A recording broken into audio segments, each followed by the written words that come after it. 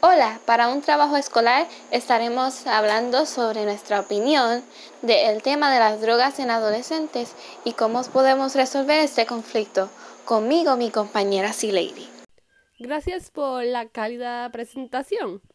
Bueno, en mi opinión, pienso que es bueno que las personas busquen información sobre las drogas y los efectos que pueden causar estas.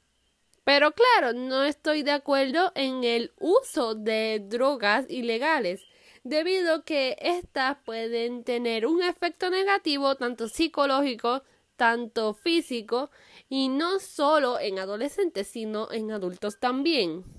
O, en otras palabras, a cualquiera que lo utilice.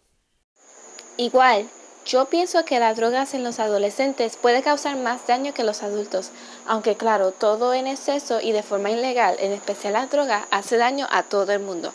Pero la razón por la que creo que más a los adolescentes es porque nuestro cuerpo está todavía en desarrollo y puede causar muchas irregularidades en él.